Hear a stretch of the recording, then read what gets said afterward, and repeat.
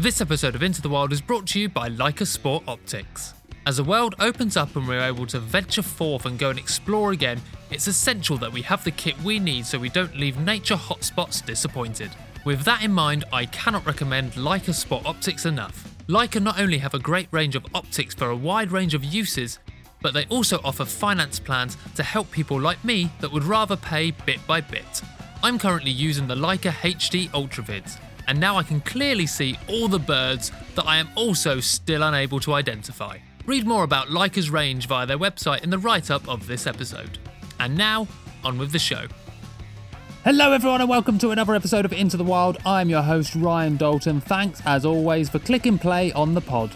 Welcome everyone to another episode of Into the Wild. I hope you're all well. As I record this now, the storm has hit England. Wheelie bins are flying around everywhere, fences are falling down. People are panicking out here. I genuinely heard someone, half an hour ago, this is true, I just tweeted this. Half an hour ago, I got into the house and just before I did, I walked past someone on the phone and I heard them go, "Oh God, it's awful. Derek nearly got hit by a bin this morning." I hope Derek's all right, but you know, that is hilarious. The panic we have in the UK. Before we get on to 60-second nature news, let me say some thank yous and some shout-outs. A big thank you to Alex Evans, Neil Young, Jack Perks, and Thiovol2. Not sure who you are, but that's your tag name. But thank you, nevertheless. The four of you gave us some lovely reviews on iTunes recently, and it was greatly appreciated. Also, some shout-outs to Tom Aspinall, George Steedman Jones, Jenna Atkinson and Bettina Patton for taking part in Weekly Nature Highlight over on Instagram, which happens every Sunday throughout the day over on Into the Wild podcast on Instagram. And an even bigger thank you to long-term listener and great support of the show, Simon Beattie, for tipping us on our Ko-fi account. Thank you, mate. I enjoyed several oat milk chai lattes. Thank you very much. And something else I would like to say is we had quite a bad review of the show recently, which is always sucks to get bad reviews or to hear that someone thinks what you're doing is crap. So that was a bit of a shame. But I was a professional comedian. I did stand up for 7 years. I can take critiques. I don't mind. Take it on the chin, head up, and worry about it, mate. Keep walking, listen to it, take it on board and change, right? But there was something in the review that I didn't quite understand. So they said that I use unnecessary F words, which was a shame, and they thought it was an attempt to be cool and down with the kids. Now, obviously we'll take it on board, take all criticism and negative reviews on board, but to that particular point, I would just like to say, off. I am not going to stop swearing. Swearing has been in my language ever since I was a kid, or my family swear. If used correctly, swearing is a wonderful part of every language on the planet. It shows passion, it shows enthusiasm. So I'm not going to stop. I'm not going to stop saying, I'm not going to stop saying, I'm not going to stop saying, I'm not going to stop saying, I'm not going to stop saying.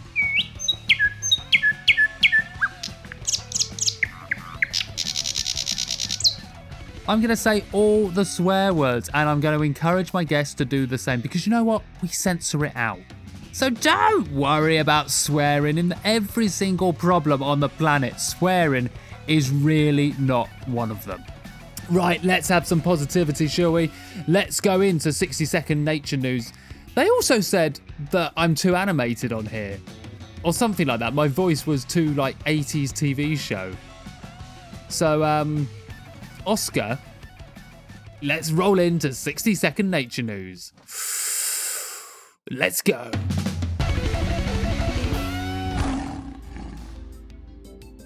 The Amphibian Foundation have successfully, for the first time, bred the threatened imperiled forest flatwood salamander. That's a mouthful.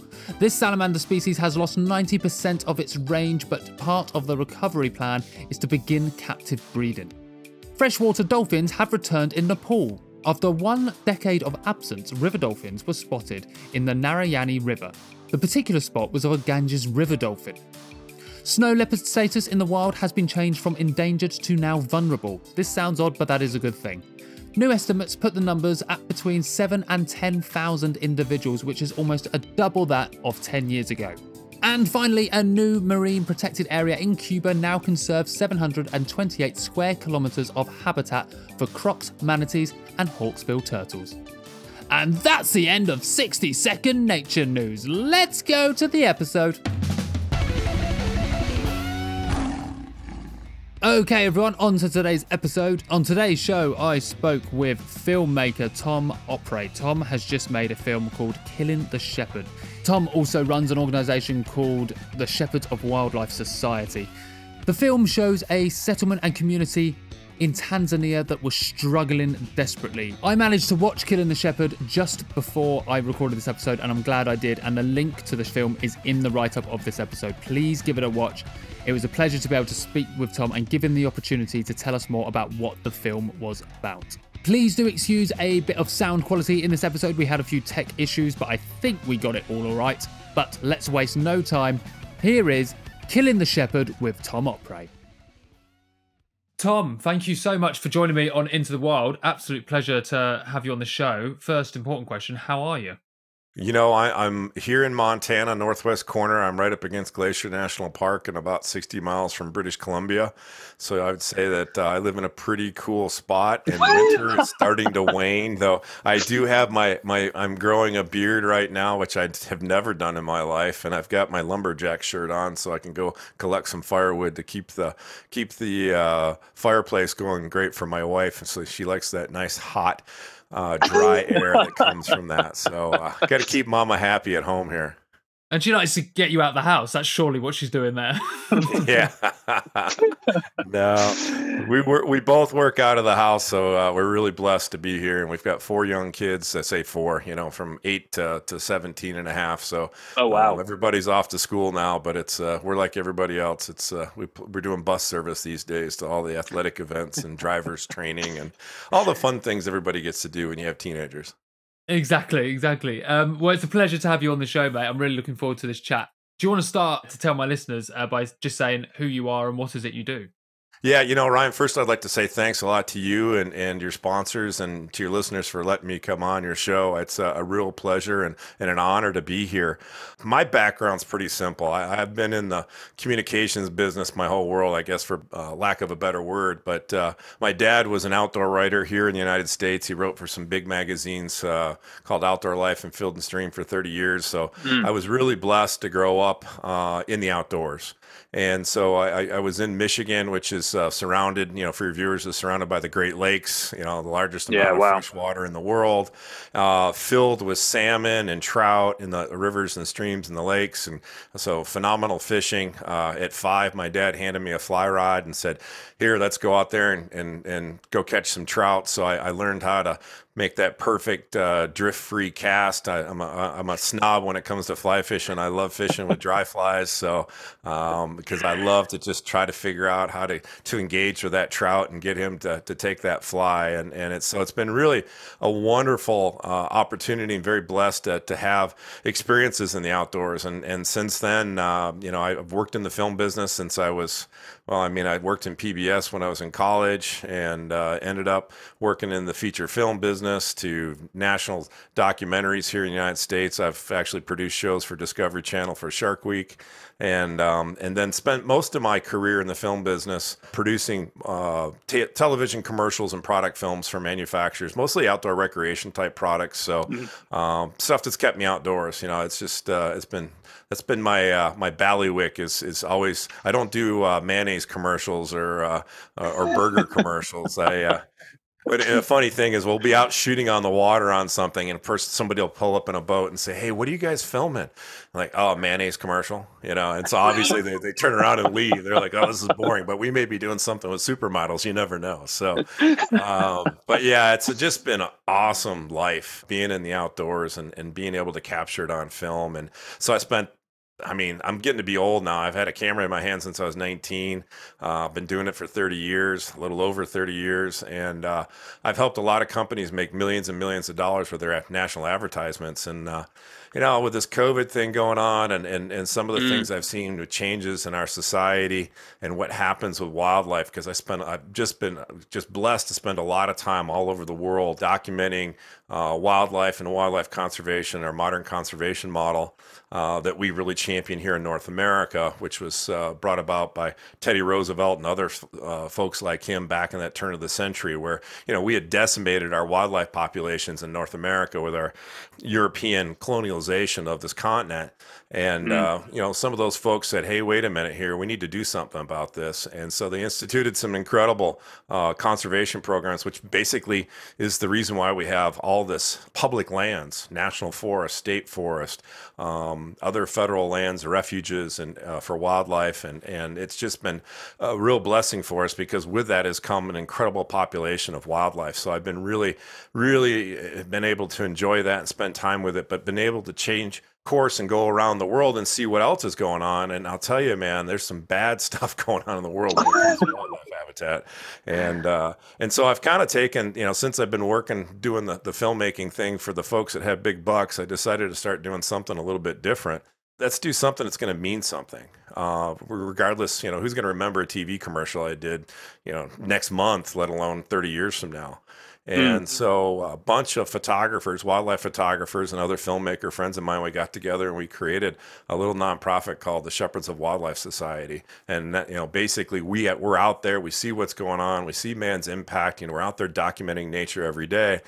And we see what's happening, and it's not good. And so we're donating and contributing our talents and our content to be able to create messaging campaigns so that we can educate the broader public about conservation. And what I talk about is sustainable use of these resources, because everything in nature is programmed to overpopulate the carrying capacity of the land, and eventually we're going to have too much of something. It doesn't matter if it's prey species, predator species, there's always going to be something that could be potentially out of balance. And one of the wonderful things that the modern conservation models, that modern conservation ethos we have here, especially in North America, is that we've taken the historically wildlife populations, predator and prey populations they'd have this cycle of these huge ups and downs. So when the population would grow to a certain point, disease would set in, or there would be a drought, or there'd be a lack of food, and you'd have animals starving, on the landscape.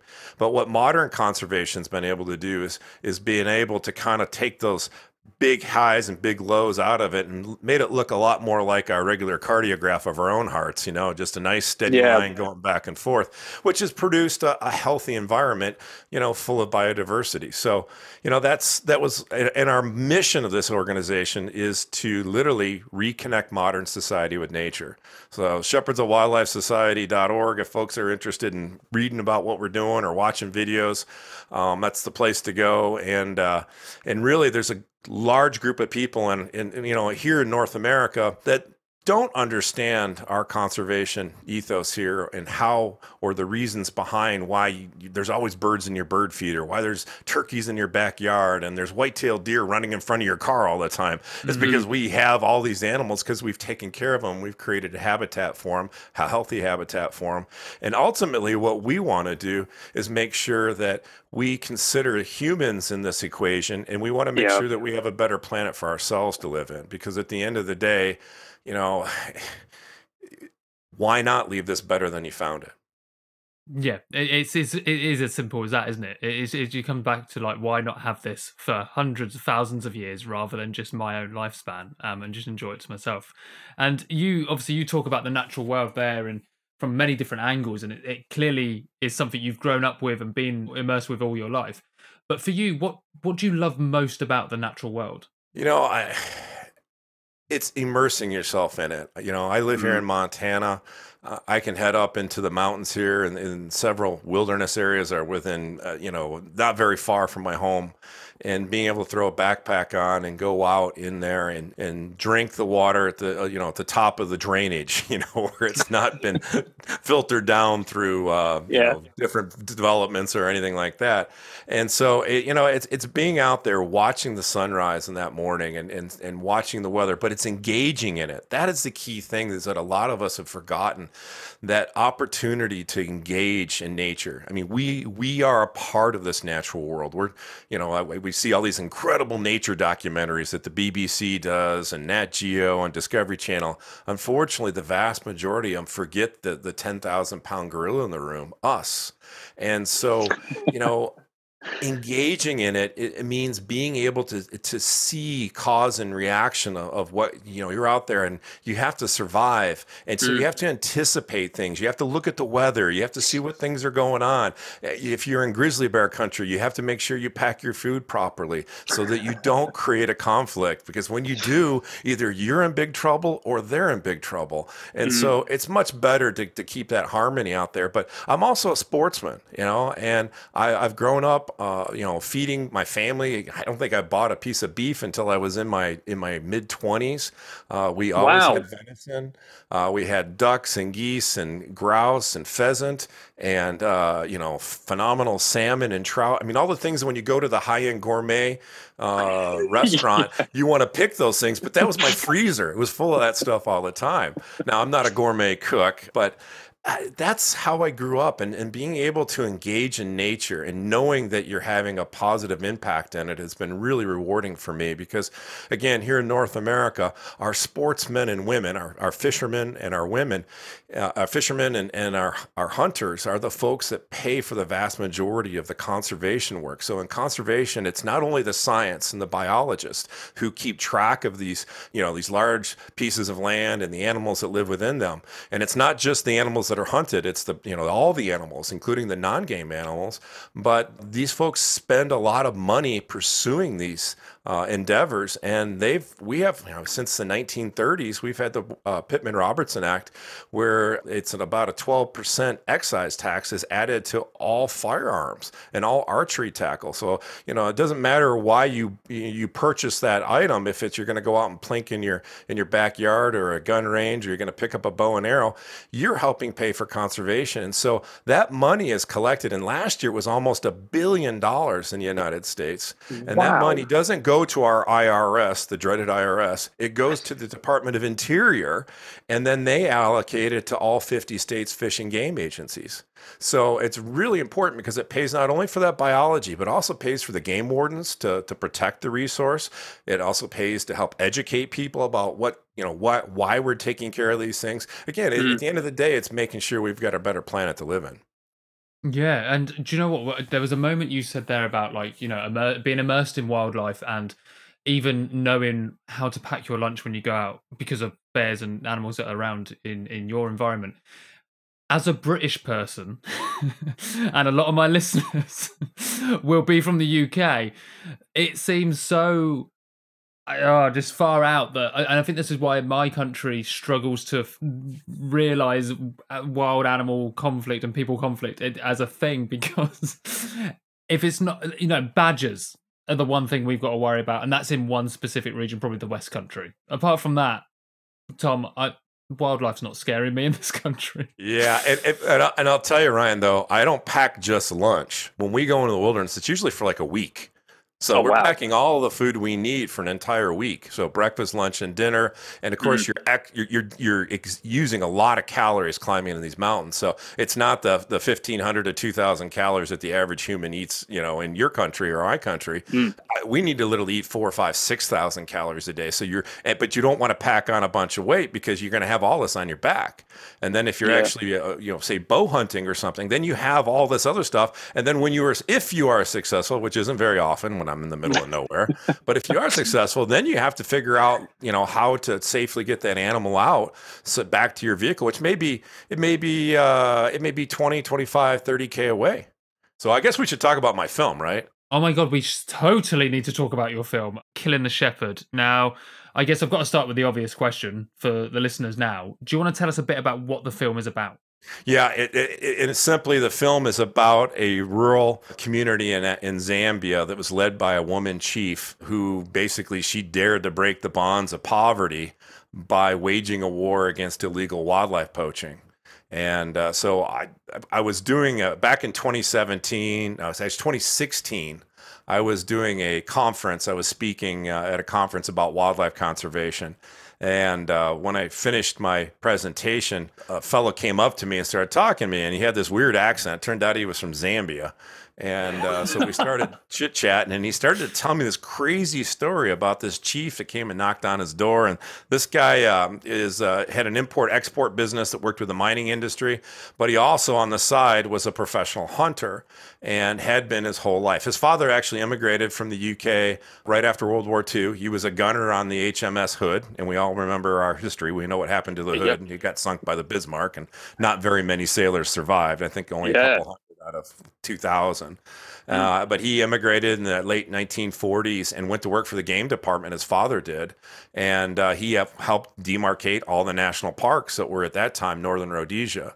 And so this family's been really involved in conservation issues. But as a professional hunter, this fellow, his name's Roland Norton, he had been the head of the national organization that represents the guides and professional hunters for the country of Zambia. He told me this whole story. I said, this is crazy what happened. What's going on? And basically, these people lived in an area that had been completely depleted of almost all its wildlife as far as game species go. So this is an area that in the 1980s, into the early 1990s had the big five. Had elephant, had rhino, had very good population of Cape buffalo, plenty of lion and leopard, and of course lots of other antelope species and warthog and so forth. And what happened though is there were some closures to safari hunting in Zambia. The first one was in '87, and then was followed up in 2001 and 2002 due to corruption. In the industry, corruption in the government. That's a problem in a lot of these countries. And so they literally just stopped all hunting as those time periods. And so what happened is that created a vacuum, because in these concession areas, when they have an operator in there that's doing a good job, they create income, a financial stream to be able to pay to have game scouts go out and patrol the land and protect the resource. And so at the end of the day, these people had to leave the landscape because they couldn't work. There was no money. And then what happened was this particular area is only about a 4 or 5 hour drive, depending on where you go, from Lusaka, the capital, which is the largest city in Zambia. And there is a huge multi-billion-dollar industry in Africa for game meat. They call it bush meat. And so, you think about it. It's people love to eat bushmeat. They don't care what it is, whether it be an antelope or an elephant or a primate. They don't care. It's just bushmeat. That's it. And it's such a big deal that, interesting enough, I've got a young child who plays soccer, and we had the UK Soccer League. I don't know what they come over to the United States every year, and they run these soccer camps. So during COVID last year, nobody could find anybody that would allow these coaches to stay at their house. Of course, my wife put her hand up, says, "Okay, you guys can stay at our house." So we got 3 coaches, a couple guys from the UK, and then one guy from Nigeria. These guys were talking to me. I think I just come back, I just come back from doing some filming in Zambia. And so we were talking about the film, and I just happened to pull up some pictures I had from some of the scouts on they confiscated some illegal bushmeat along with arrested some poachers. So I happened to show the picture of the packages of dried game meat to the guy from Nigeria. Now, Nigeria is nowhere near, Southern Africa. And I was curious what his response was. He's like, "Oh man, that's game meat, bush meat. We love that stuff." And that's just, you think about it. As long as humans have walked on 2 feet, we've hunted, and we hunted because we wanted to eat protein, animals. And I think even today, it's the last time I checked with UN data, there's over 80 billion animals, land-based animals, that are killed and consumed by human beings every year. and then 1.4 trillion water-based animals. And that's just for us to survive. With our population numbers that are. So, I mean, it's interesting, but yeah, this bushmeat thing is a big deal. So basically what happened is people moved into the area. They built villages right wherever the concentrations of wildlife were, and they literally went to town. It was industrial scale killing, and not hunting. This is poaching, killing, dry the meat, put it in a vehicle, get it to town and sell it. And so the wildlife was decimated, and they use not only homemade firearms like shotguns and muzzle loaders, but the most effective killers are wire snares. And one poacher can go ahead, because the thing is that everything in Africa has to drink. I mean, everything in the world has to drink, but in Africa, where you get these semi-arid areas, water can be in very limited supply. So during certain times of the year, the wildlife may have only one place to get water, at a spring or a drinking hole, or the river gets down to there's literally only little puddles here and there. And so when the animals come, I mean, they dig holes in the ground around in these dry riverbeds just to find water underneath. Sometimes it could be, it could be a meter or two below the ground, and elephants are digging the holes out, primates, baboons and so forth. But that may be the only water, and they can go ahead and ring those sources with 20, 30, 100 snares and literally kill everything in that ecosystem. And the thing about snares, why they're so effective, they don't always kill the males, because the males almost always have horns. I'm talking about antelope here. And a lot of times when they'll walk into that snare, that horn will hit that wire sometime. And when it does, the sound it makes is very unnatural. And almost always the animal will back up out of that. It's going to hear it, Yeah. Now the females and the young don't have horns. So when that snare pushes around their neck and they feel that pressure, that flight instinct comes in, and they almost always kill themselves. So what happened is that if you got enough snares on the landscape, you can literally destroy an entire generation of animals. Because remember, they're all breeding every year. And so every one of those babies, you can start to take out most of the females. And so what happened is the wildlife there, which in the 1980s, early 1990s, was a valhalla of wildlife. Now, this is not the Serengeti. This is the Loano or Luangwa/Luansemfa valleys there. And so it's the very southern part of the Rift valleys that come down through Zambia from Tanzania. So you've got a rift cliff on one end, on the northern end of it, and then you've got a series of small mountains on the southern boundary of the thing. And so it's rugged country. It's Mopani forest. It's from scrubland to cathedral Mopanis. It's the most beautiful natural habitat in that part of the world. It's not out of Africa, so you don't see herds of animals, but there was and can be large populations of animals living in these habitats.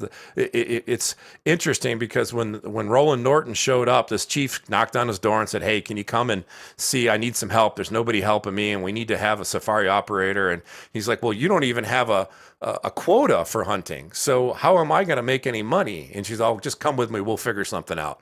She'd heard he was a very honest person, so he was like, "Okay." So he and his son, who's also Alistair, who's also a professional, full-time professional hunter, they went out and looked at it. And of course, you see this beautiful landscape, beautiful habitat, healthy habitat, tons of diversity in the vegetation, but almost no animals. And so, I mean, I got there in 2017 to go follow up this story. And I'm like, okay, is this something real, or is this somebody, pulling my leg here? And I got there, and I was there for about 10 days. And I brought a still photographer, a guy named Tony Bynum.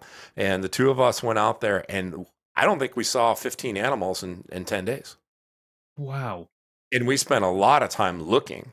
And we spent a lot of time talking to people and whatnot. And then as we were wrapping this up, I was filming some stuff. He was shooting stills. And we were getting on the airplane to fly out of Lusaka after we'd spent that time there. And he's like, "Dude, this is an incredible story." I mean, so what happened on this is that these folks, the community didn't have any help. So, like I said, there was people starving to death when they first got there, when the Nortons first arrived. They had a failure with their crops. These are subsistence farmers. They're living in an area that's hard to live in, substandard soils, trying to grow corn, which is from North America, which needs lots of water, needs lots of nutrients in the soil. Neither one of those exist in Loano. And so these people are just scratching to survive. And so basically what happened is that the Nortons worked with the chief, Her Royal Highness Chief Shikabeta, who reached out to them and worked with a community to come up with a program that would allow these people to, kind of get up the first couple rungs of prosperity. Nothing is given to anybody. Everybody, they pay for things, it costs, they get things, but they built this incredible, I call it an economic model of where these folks could literally benefit by seeing the wildlife populations increase. First thing they did is they had to wean them off of killing any animals. So there's two types of poaching that were going on before the Norton showed up. The subsistence poaching, which most people understand. That's people just trying to put something in the pot to feed their family. Yeah. But the big problem was what I mentioned earlier, which is the bushmeat poaching, where they were literally destroying entire generations of certain animal species there. And again, rhinos didn't walk away. Elephants didn't walk away. The Cape buffalo didn't walk away. They all were shot and killed and cut up and sent to markets in Lusaka. But what they first wanted to do was give them a protein source. So they went ahead and they made an agreement to build a fish farm, and 30,000 gallon, I don't remember what it is in metrics, but 30,000 gallon tanks where they could literally completely control the environment of the fish and grow fish and sell them to the people at cost. And then if there's surplus, they've got a deal where they can sell that to the wholesale fish market in Lusaka. So it's become a really good win-win deal for them. That's amazing. Yeah, so but there's, the farming, they needed help with farming. They were using seeds that literally were from previous crops. Every year they would collect seeds from their previous crop. And then, of course, most of us have had a garden know that doesn't work very well after a while because it's incest, It's continually growing from the same stock, and it's not going to get worse. It's going to get any better. It's going to get worse. And so, interesting enough, the word got out that Roland was doing this project in the Lower Luana. And so we went to a seed dealership in Lusaka and said, hey, I'm trying to help these people out. There's nobody helping them. The UN's not there. There's no NGOs. The government can't afford to do it. I'm just trying to do what we can do. And so the guy said, hey, he says, I just want to get a sample of seeds, corn seeds, so I can show these people why they need to change up their seed stock. And so the guy says, come back next week and I'll have something for you. So he came back the next week. The guy wasn't there, but his secretary was. And she says, oh, your stuff's out on the loading dock. Go pick it up. Well, Roland walked out in the loading dock, and there wasn't a package of seeds. There was a pallet of seeds. Oh, my God. And he went back in the office. There must be a mistake. I mean, we can't afford this. I mean, we're not. And she's, no. The boss was so interested in what you're doing. He wanted you. He wants to help out. Give those to the people as a thank you from us. Wow. So, it was really cool how some of the things happen. And there was other instances like that where people in the community in Lusaka stepped up to help. And really it's fascinating is that I ended up spending about 120 days somewhere in that neck of woods in the Lower Luana documenting what was going on and meeting with the people and going on patrol with the Game Scouts, doing some pretty hairy things too. But it was just fascinating to see what transpired from day one until 4 years later, when I was wrapping the film up, because the wildlife populations exploded.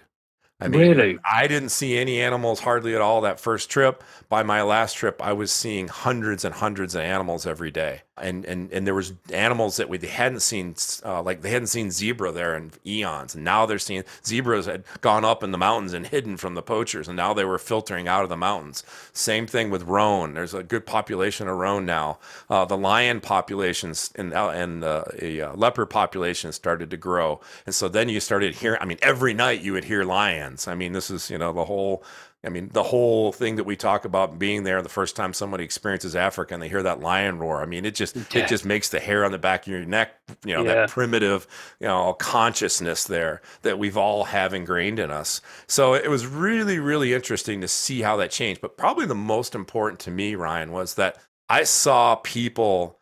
There was hardly. We're talking about an area that's it's the size of. It's bigger than the size of the state of Delaware. It's 1.2 million acres. It's bigger than the Grand Canyon National Park here in the United States. And Roland has a small group of about 60 scouts that work for him full time. They've built schools.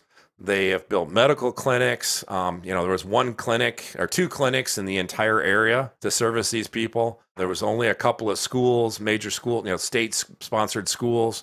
They've ended up building, I think they're on their 5th school classroom block that they have. So literally there's probably 800 to 900 kids now going to school that never went to school prior to me arriving there. So it's just really been wonderful to see the change to the people, because now there used to be a couple small little shack businesses that were just little stores where you could pick up things. Now women, Roland has a soft loan program, so they get 0 interest short-term loans, and now women have started all kinds of businesses. And so the little businesses have popped up all over the place to take care of folks. The other thing that's really fascinating is, well, I'll talk about the schools. I want to just get on that. The first time I went there, I went and saw a school, and their school was a open air thatched roof shack, basically. These kids went to school in. They didn't have uniforms. They didn't have proper school books and things like that. And they didn't even have a proper teacher, which is some older person from the community that actually went to school at some time. And so I documented that. And right next to this, they had a concrete slab with some blocks that were sitting there. And I asked, well, what's the deal with this? I said, well, this is a school that the community tried to build, but they ran out of resources and they couldn't do it. And I'm like, okay, well, that's interesting. And when I got back on the first trip, my father-in-law, Dr. Peter Nalos, started a nonprofit here in the United States called African Children's Schools. And to date, his nonprofit's built, I think, close to 60 schools throughout Southern Africa, mostly in Ethiopia, but also in Uganda, Kenya. And we ended up, when I showed him the video of this project that was going on, the next day we were on a phone call with the Nortons on a WhatsApp call. And within a week, his nonprofit had wired half the funds to start that 2 schools in the bush there in Lawano. So it's really been a humbling experience to see what's happened, because like I said, there are now hundreds and hundreds of kids that are going to school for the first time. And the schools were so well received that that particular school I mentioned earlier, it had been built for about 80 kids, in 2 different shifts during the day. So younger kids in the morning, older kids in the afternoon. Within 3 months, the school had 300 kids coming to it. Oh my God. So once the new school was built. And so we've already built a second classroom block, that's part of it. And now we're trying to fund a third block right now, is where there'll be literally 3 classroom blocks all tied together. And it's just, and these kids are learning English, which is the international language of business. And so the opportunity for these kids to understand about conservation and what their homeland and how important it is to them and the wildlife, because the wildlife populations have exploded. The people are happy. They have jobs. The kids have full bellies, and they're learning about conservation. And they understand that because the wildlife has a value, that's why the Nortons came in the first place. And so one of the really cool things about this overall project that's really important is that the safari hunting company is no longer a safari hunting company. It's a biodiversity company. It's there to protect that resource, and by getting in a community partnership. And the community was so happy with what the Nortons did that they were able to work with National Parks and Wildlife in Zambia to get a 20-year lease on the land, for the rights on it, with a 5-year automatic renewal. Now, typically, it's 5 and 7-year terms for those concession areas in Zambia. So they now have an entire generation to affect change. And the Royal Council and Her Royal Highness Chief Shikabedu was so happy with things that they gave them a lease. It's 90. You can't get land there; you get leases. So they've got about 15 or 20 hectares of land underneath the development, which would be the fish farm. They gave them a 99-year lease, which is transferable. So they were able to secure that investment. They did the same thing with their full safari camp. So basically, if you're going to start a business, you're not going to invest a bunch of money in something if you can't protect it. Well, this is not normal in Africa, especially in this part of Africa. Now they have leases underneath the land that they do their development in, so they could sell the outfit next year if they wanted to. and be able to transfer those leases. They'd obviously have to get the long-term lease on the land with National Parks and Wildlife approved, but there's an opportunity to do that. So it's not like you're just throwing money into a hole like you typically do when you go to Africa, because you're only going to be there for a short period of time for these operators that are there. Now you've got this entire generation, you've got the land securing your developments, and they've literally become a part of the community. I mean, they both speak fluent Swahili. There's only about 90,000 people in the world that speak that dialect. It's a Bantu dialect, but they both speak it fluently, and they are the lifeblood as far as helping connect all the different parts of this community together, because there are no cars there. I mean, there's very few people have vehicles. You know, they're starting to get some bicycles there. I'm starting to see these mud shack with thatch roofs starting to disappear, and seeing block houses with doors and windows and metal sheets for roofs. I mean, I've seen all that in a short period of time, 4 or 5 years. But, you know, the wildlife population blowing up, and then the people being able to have the opportunities to have the most basic things that we take for granted. Food stability. You know, we can go down to the grocery store and get food whenever we want. Okay, that's great. Access to health care. You know, your country, it's, you know, you guys have socialized medicine, so everybody has access to it. We have it too. We just do it a little bit differently. You know, the other thing is the opportunity for your kid to get an education. And that's what these people have been able to accomplish because of this partnership with the Nortons and Mikasa Safaris, their safari company, and this whole overall business model that's based on protecting the resource and managing it. And so that's been the biggest thing for me. So in making this film and putting it all together, you know, the film's not about wildlife conservation. It's not about hunting, safari hunting. It's really about whether or not these people are going to benefit from their hard work in wildlife conservation. Because at the end of the day, if there is no hunting, then the Nortons aren't going to be able to really recoup their business, you know, as far as the money they've invested in it. But again, they're only looking to take out a very small population of animals, which we said earlier, everything's programmed to overpopulate the carrying capacity of the land. So it can be a win-win. You know, it's not a formula that you see a lot in Africa. The key thing there is that it's long-term. And it includes making a pretty serious financial investment by the operator. And so I hope that other countries in Southern Africa will look at what's going on, will watch this film, and maybe start to think about how they can start changing what they're doing. I know in your country right now, there's a big talk with the Boris Johnson conservative government about instituting a trophy hunting ban.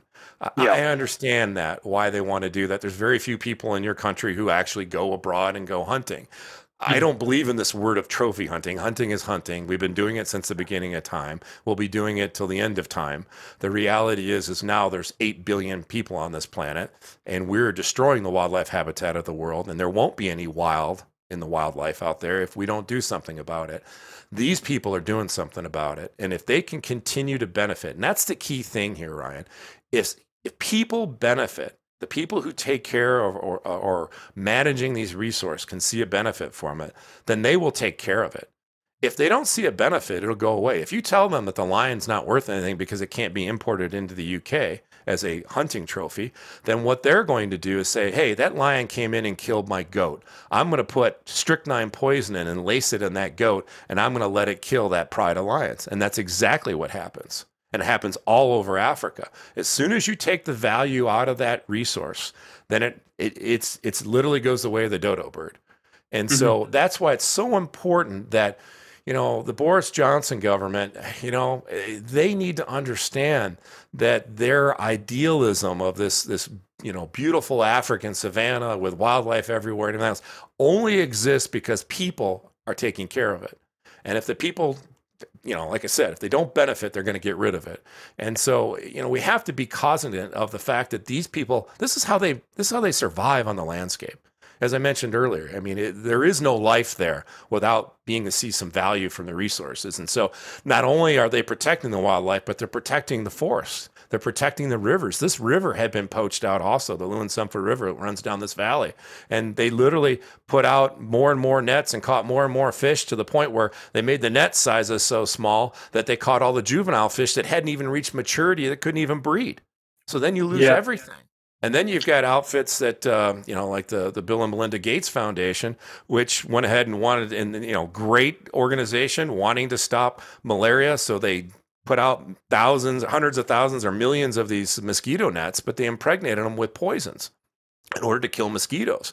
Well, these folks don't know any different. So when they want to eat, they might use these mosquito nets in the water. Well, of course, the poisons leach out of the water, kill the fish, the really young fish, but also start to cause problems for the people when they're drinking the water there. So there's a lot of cause and effects, and we have to understand. I know that Boris Johnson and his wife are very much in wanting to make sure wildlife is going to be around for the long term, but the way that they want to go about it is absolutely ass backward. Mm-hmm. I would rather see someone benefit and take care of it. And like I mentioned earlier, I mean, sportsmen, just in excise taxes last year was almost $1 billion was collected for wildlife conservation. But that doesn't include the billions of dollars, and I'm talking 20, 30, $50 billion that's collected on the economic side for people to go and pursue these things, whether it buying tackle or clothing or gear or guns or paying for gas to go to northern Michigan and getting a hotel or leasing land. There's all of these factors that go into it. And it's literally a multi-billion dollar industry in North America. In Africa, it's not a multi-billion dollar industry. There's just not that many people that go to Africa to hunt. I know it's a big deal on the internet, but really, yeah, you're right. Only about, the studies that have been done show about anywhere from say 200 to $400 or $500 million is generated annually in Africa due to international tourists going hunting. That's not a huge amount of money, but the one thing people have to understand, it's not about the money. It's about the fact that they're creating value in these very remote areas that don't have the infrastructure for photographic or ecotourism. They don't have for the lodges. Yeah, they don't have the big veranda of wildlife like you see in the Serengeti, or the variety of them. You're not going to see the numbers, or you're not going to see the big five and all that stuff. They don't have that. It doesn't exist. But those areas are more than double the size of all the national parks in Southern Africa. And these are the areas in most cases that surround the national parks. And this is the buffer zone. So when the national parks population of animals exceed the carrying capacity, like we said, everything grows beyond the carrying capacity. Those animals get pushed out into these concession areas, and then they continue to go on and flourish. And in many cases in Southern Africa, and I'm talking about basically from Tanzania south, the wildlife populations in national parks have been poached almost out of existence. And the only place you find wildlife now are on the hunting concessions, because those people are protecting the resource and the animals and the habitat from illegal logging and from charcoal production and so forth. So it's a very complex deal, but the reality is it all comes back on us as humans. And so at the end of the day, we need to understand that these people that are on the landscape, that are taking care of it, they have to see some sort of reward. And if they don't, they're not going to take care of it. So the other thing is how are we to tell them that they can't have their most basic human rights? Exactly. I think that's the key thing. And I'm glad you said that there, because we're not talking about gaining privileges here. We're not talking about gaining luxuries. We're talking about basic human rights that often us forget that we even have in certain areas of the world. And I tried to explain it to a friend recently, because they said, well, why would people not value the wildlife? And I said, well, you have a garden and you grow your veg and you grow some wildflowers and stuff, and you sometimes get annoyed when the fox comes in and digs stuff up, and you'd probably want to see that fox out of your garden. But if the government suddenly reimbursed you or said, don't get rid of that fox of your garden because we want more foxes in the area and we're going to give you $500 a month to have more foxes in the area, you wouldn't care about that fox. You'd welcome that fox. You'd want more foxes in. And so it's exactly the same thing, but we're just talking about much bigger animals with much more real problems against much more basic human rights, like you said, really. Yeah, and a lot of people say, well, how can you hunt these iconic animals? The lions or the elephant or these iconic sheep species, the argalis of throughout Asia.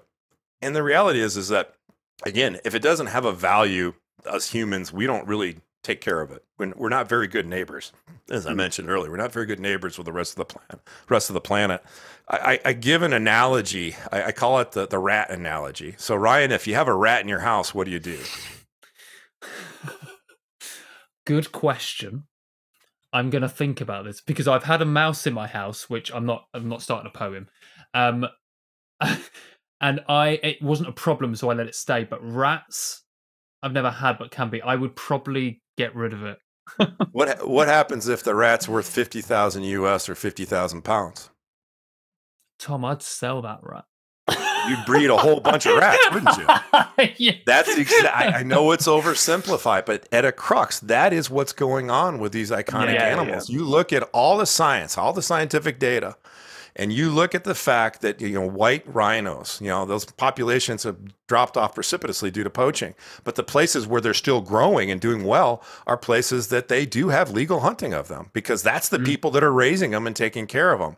And so and what we're looking at in Zambia and the lower Luano is a similar situation. Whereas if these people can see, and there is money. I mean, I've heard some stories, and I know some folks out there have pushed this theory that only 3% of a safari hunt, the money from that goes to the local community. And quite frankly, it's rubbish. It's not only rubbish, it's an out and out lie. Yeah, I'm going to have to agree with you on that. I've got to say, actually, to some of the listeners that might hear that kind of thing, we won't go too much into the detail of that, but that 3% of which that is quite simply, I'm confident enough to say that is absolutely not true. Yeah, and it's the best way to explain it is that, so the safari operator, he takes $80,000 to go on a lion hunt in Zambia, a certain amount of that money, and that only covers the base hunt. Now he's got to go out, the hunter, and shoot some baits.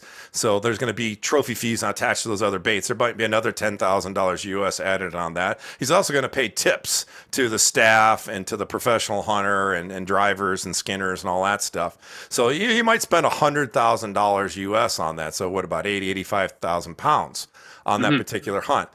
That money's not going off to some offshore account in Panama like some of your politicians in Europe like to do, or even in my politicians here in the United States. It's literally going back into these people running their businesses. So, of course, people get paid salaries, but then you have to pay for the maintenance of all of these facilities that they have. They have to maintain their vehicles, so they may be buying parts from their local, for their Land Cruisers from the Toyota dealership in Lusaka.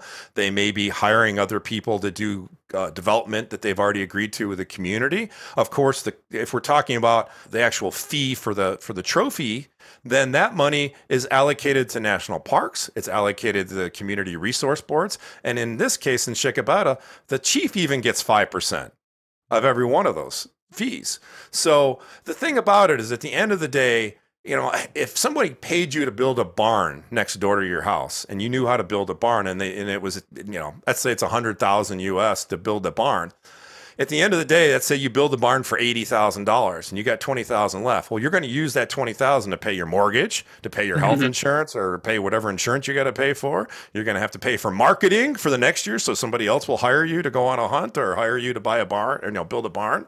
I mean, that's just the reality of life. And so when people start to spin things because they have a bias, and this is a bias that's coming from the scientific community, which should be a big no-no. The reality there is that it does a huge disservice to wildlife and wildlife habitat. It does a huge disservice to these rural indigenous communities. And it does a huge disservice to our planet. Because at the end of the day, if we want this to be a healthy place to live, then we all have to work together. And we have to make sure that we make smart decisions based on science, where we also take into account humans and our relationship with wildlife and what we need to have healthy lives. And the more education we have on the landscape, the better off we're going to be on this. Matter of fact, I got a WhatsApp today from Professor Hart, Adam Hart, and the CITES folks are having a World Wildlife Day next month, and we're going to do a screening of my film with a Q&A with the Secretary General of CITES, which is the authority that oversees traffic of wildlife all over the world. And so, and I've been really blessed with this film also to be able to meet lots of politicians here in the United States. I've done screenings with the U.S. Fish and Wildlife Service's upper leadership in Washington, D.C.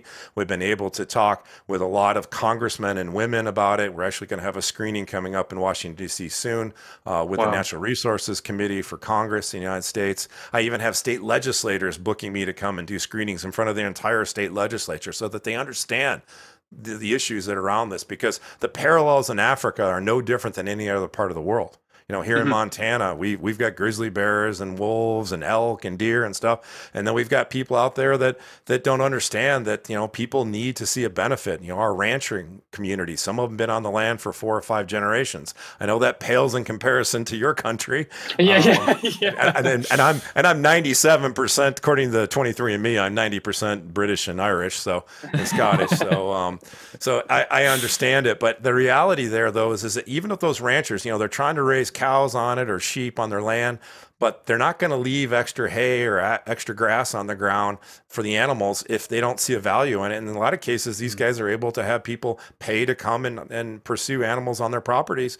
And it literally is the difference between breaking even and going out of business, is that money. And so we just have to understand that there are people that have their hands on this that are taking care of it. Of course, we don't want bad people out there abusing the resource. And that's why we have to be, we have to watch everyone, our politicians, we have to watch our operators, we have to watch the general public and make sure that we're doing what's right. But at the end of the day, I want to leave this place better than I found it. Yeah, and I think that's what it comes down to. And I'm glad that the point you just mentioned there, because that's an interesting, I guess, thought when we're talking about what your film, especially what Killing the Shepherd's talking about, and even what Into the Wild has been looking at recently, is hunting safaris or trophy hunting, conservation hunting in general, whatever we're going to call it, as a tourism income.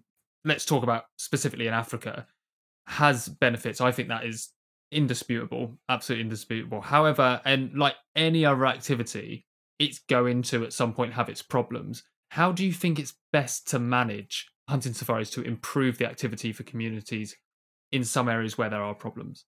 Yeah, that's a great question, because you always hear about the bad apples in the bunch. You don't hear about the other 99% of the bunch that's wonderful, delicious, sweet apples. Yeah. I think transparency is going to be a really important thing. I've been working on a blueprint to showcase, as I mentioned earlier, I don't see these companies as moving forward. I mean, historically, the business model for the safari hunting company has been to hire a handful of people in the community over a window of time during the hunting season. Of course, nobody's doing anything during the rainy season, which is almost half the year in some places.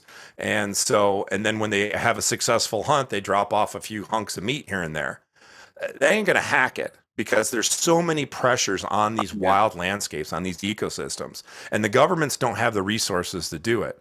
So what we need to do is we need to see that economic model, that blueprint change. So these companies are biodiversity companies, in so much as that they are tasked with protecting the resources. And they have to see a value on it, and also helping the local communities be a part of that solution. That's the key thing, because if you don't get a buy-in with them, then you're not going to stop poaching. And the thing is and they have to also be able, these native people have to be able to hunt. At the end of the day, a lot of guys will fight with me in the hunting community, like, oh, well, they're just a bunch of poachers. No, they're not. They're either trying to take care of their family, either putting food on the table or in the pot, or they're trying to make a buck. Now, we understand that if you don't utilize that resource properly, then we can eradicate it. Okay, well, there's got to be a way where these people can continue to do something that they have been doing for a lot longer than, our colonial ancestors showed up on the landscape. Or, that's just the reality of it. And then once they have a buy-in and the local community's involved and there's transparency and we understand what's going on and we're doing science in these areas. Right now I'm working with Professor Hart and Amy Dickman from Oxford about doing a research project in the Lower Loano to do a full ecological review. We've already had 71 GPS collars donated to us. We're working with a researcher out of Switzerland that's teamed up with them, that we're going to try to get some collars. We're going to be doing a GoFundMe project here pretty soon. And the idea is that we're going to try to get collars on some of the leopards and some of the lions, but also the prey species, and fully understand as best we can what's going on in that ecosystem, so that if there is any harvest of animals, it's done completely with all the information we need to know up front from the scientist about what the impact's going to be. Can it sustain a lion, or can it sustain a leopard or 2 or 3 or whatever it is?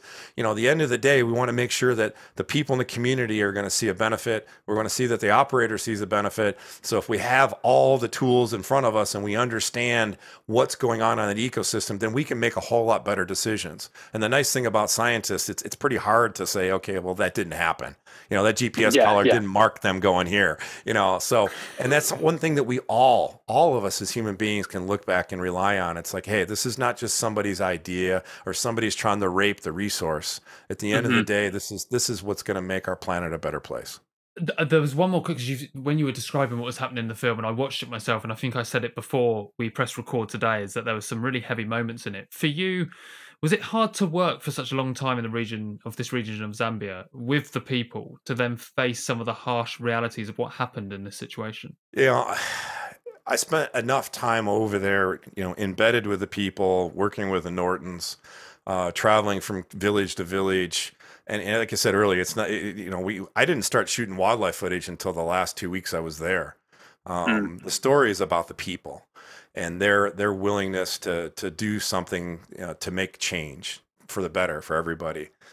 We haven't really gotten into the details of the film. So if folks want to watch the film, you can watch it. Go to killingtheshepherd.com right now. That's what I was going to ask, actually. When can people watch the film? You can watch it right now. It's available on our website. So just go, it's the Shepherds of Wildlife Society.org. But if you just go to killingtheshepherd.com, that'll take you to it. You can watch it. It is a paywall. We are charging $4.95 to rent it for a day, but it goes for a good cause. So, so we ask people, definitely come and watch it there.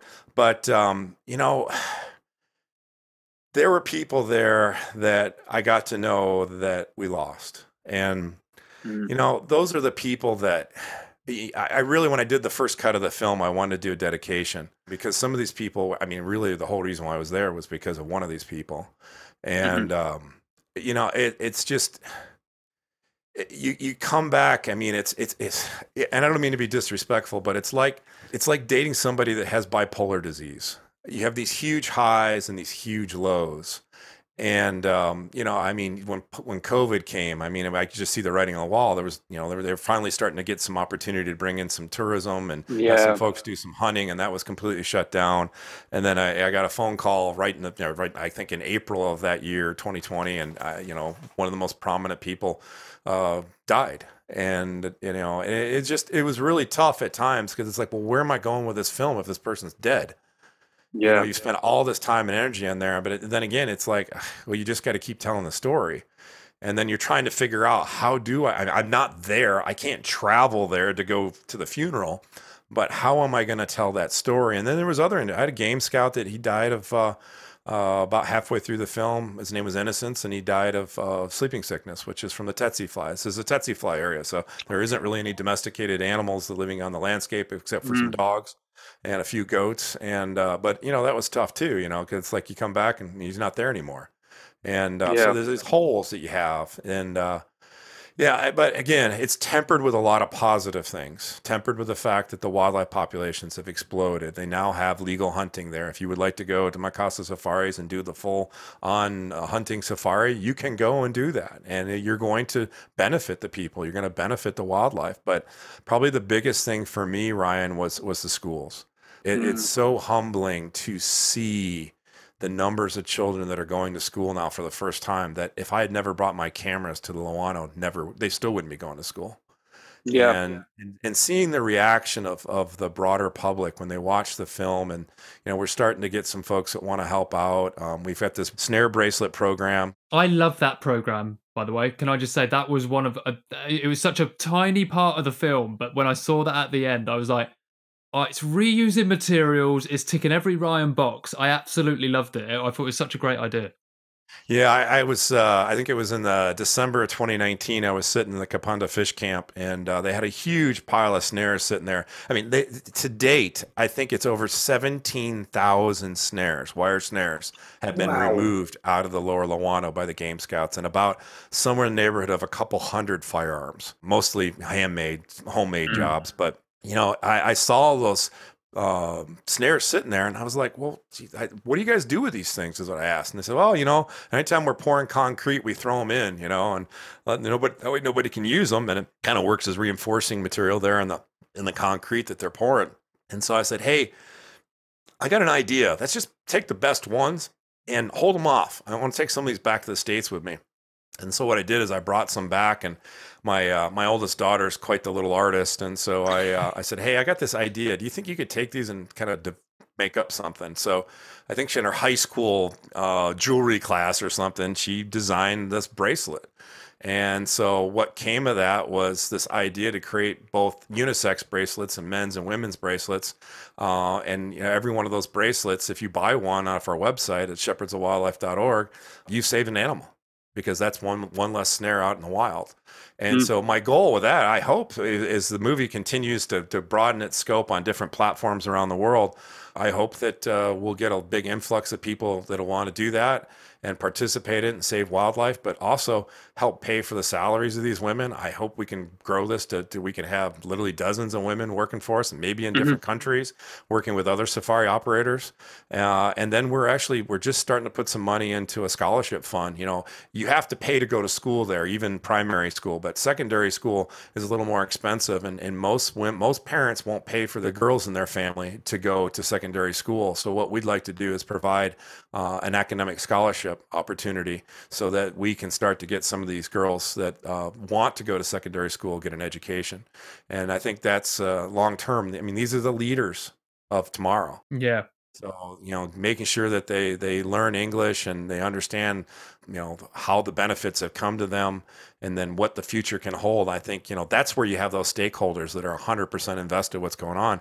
And if that's the case, 100 years from now, Lowana will be teeming with wildlife and people will be happy, and it'll be an incredible experience for anyone to go to, which I also have offered some trips. I'm going to do some eco trips in October this year where folks could come with me, and I'll be hosting them, kind of walk in the filmmakers' footsteps kind of deal.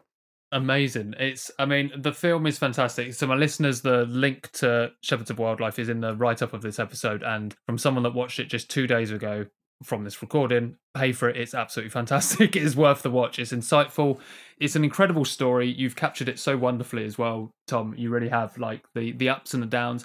The benefits are there, and it was really a pleasure to watch it. I guess my last question for you, Tom, is one that everyone gets asked on Into the Wild, is if you could pass on one bit of advice onto everyone regarding the natural world, what would you pass on? I would ask all those people out in the modern Western world, so, across Europe and throughout North America and in parts of Asia, just keep your eyes open and be open to other ideas than what you're being told on the media or being told on social media, because unfortunately there are forces out there, just like we're seeing the UK right now with Boris Johnson's trophy import ban. We have forces out there that are colluding, that have billions of dollars that they've taken from people under the auspices that they're going to save wildlife, that are absolutely doing the opposite. They're the antichrist of wildlife conservation. At the end of the day, flying elephants around, and putting them in a reserve in Tanzania is not going to save wildlife or elephants. But I can tell you right now, the people in Lowana, the people of Sheikh Abeda, if they can see a benefit from tourist hunting in their area, and they can see other benefits from people coming to do ecotourism, that we're bringing in, then they will make sure that there's elephants there forever. Tom, thank you so much for being on the show. It's been a pleasure to talk to you. Thank you for making the film, and I can't wait to see what more you make in the future. Yeah, we got lots more coming up, but I'm looking forward to it. And definitely, Ryan, thank you for the opportunity to be here and talking to your listeners. Thanks again for listening, everyone. If you'd like to keep up to date with the projects and the work Tom is working on, then you can do so on social media. His tags are in the write-up of this episode. Also, you can follow us on social media at Into the Wild Pod on Twitter and Into the Wild Podcast on Instagram. And if you'd like to get in touch about Into the Wild or ask any questions or suggest any ideas for some episodes, you can email me at intothewildpod@gmail.com. A quick note to say that all the opinions and expressions expressed in today's episode belong to the person that said them and do not represent those opinions held by Into the Wild or anyone that we work with or are affiliated with. If you would like a shout out on the show or to be put into a draw to win a free Into the Wild podcast mug, yes please, then all you have to do is review the show on iTunes or Spotify or both and send me a screen grab, take part in our weekly nature highlight share every Sunday on Instagram, or you can tip Into the Wild via our Ko-fi link in the write-up of this episode. Of course, you can do all three of those things and increase your chance of winning the monthly mug. Until next time, keep well, stay safe, and live the good life.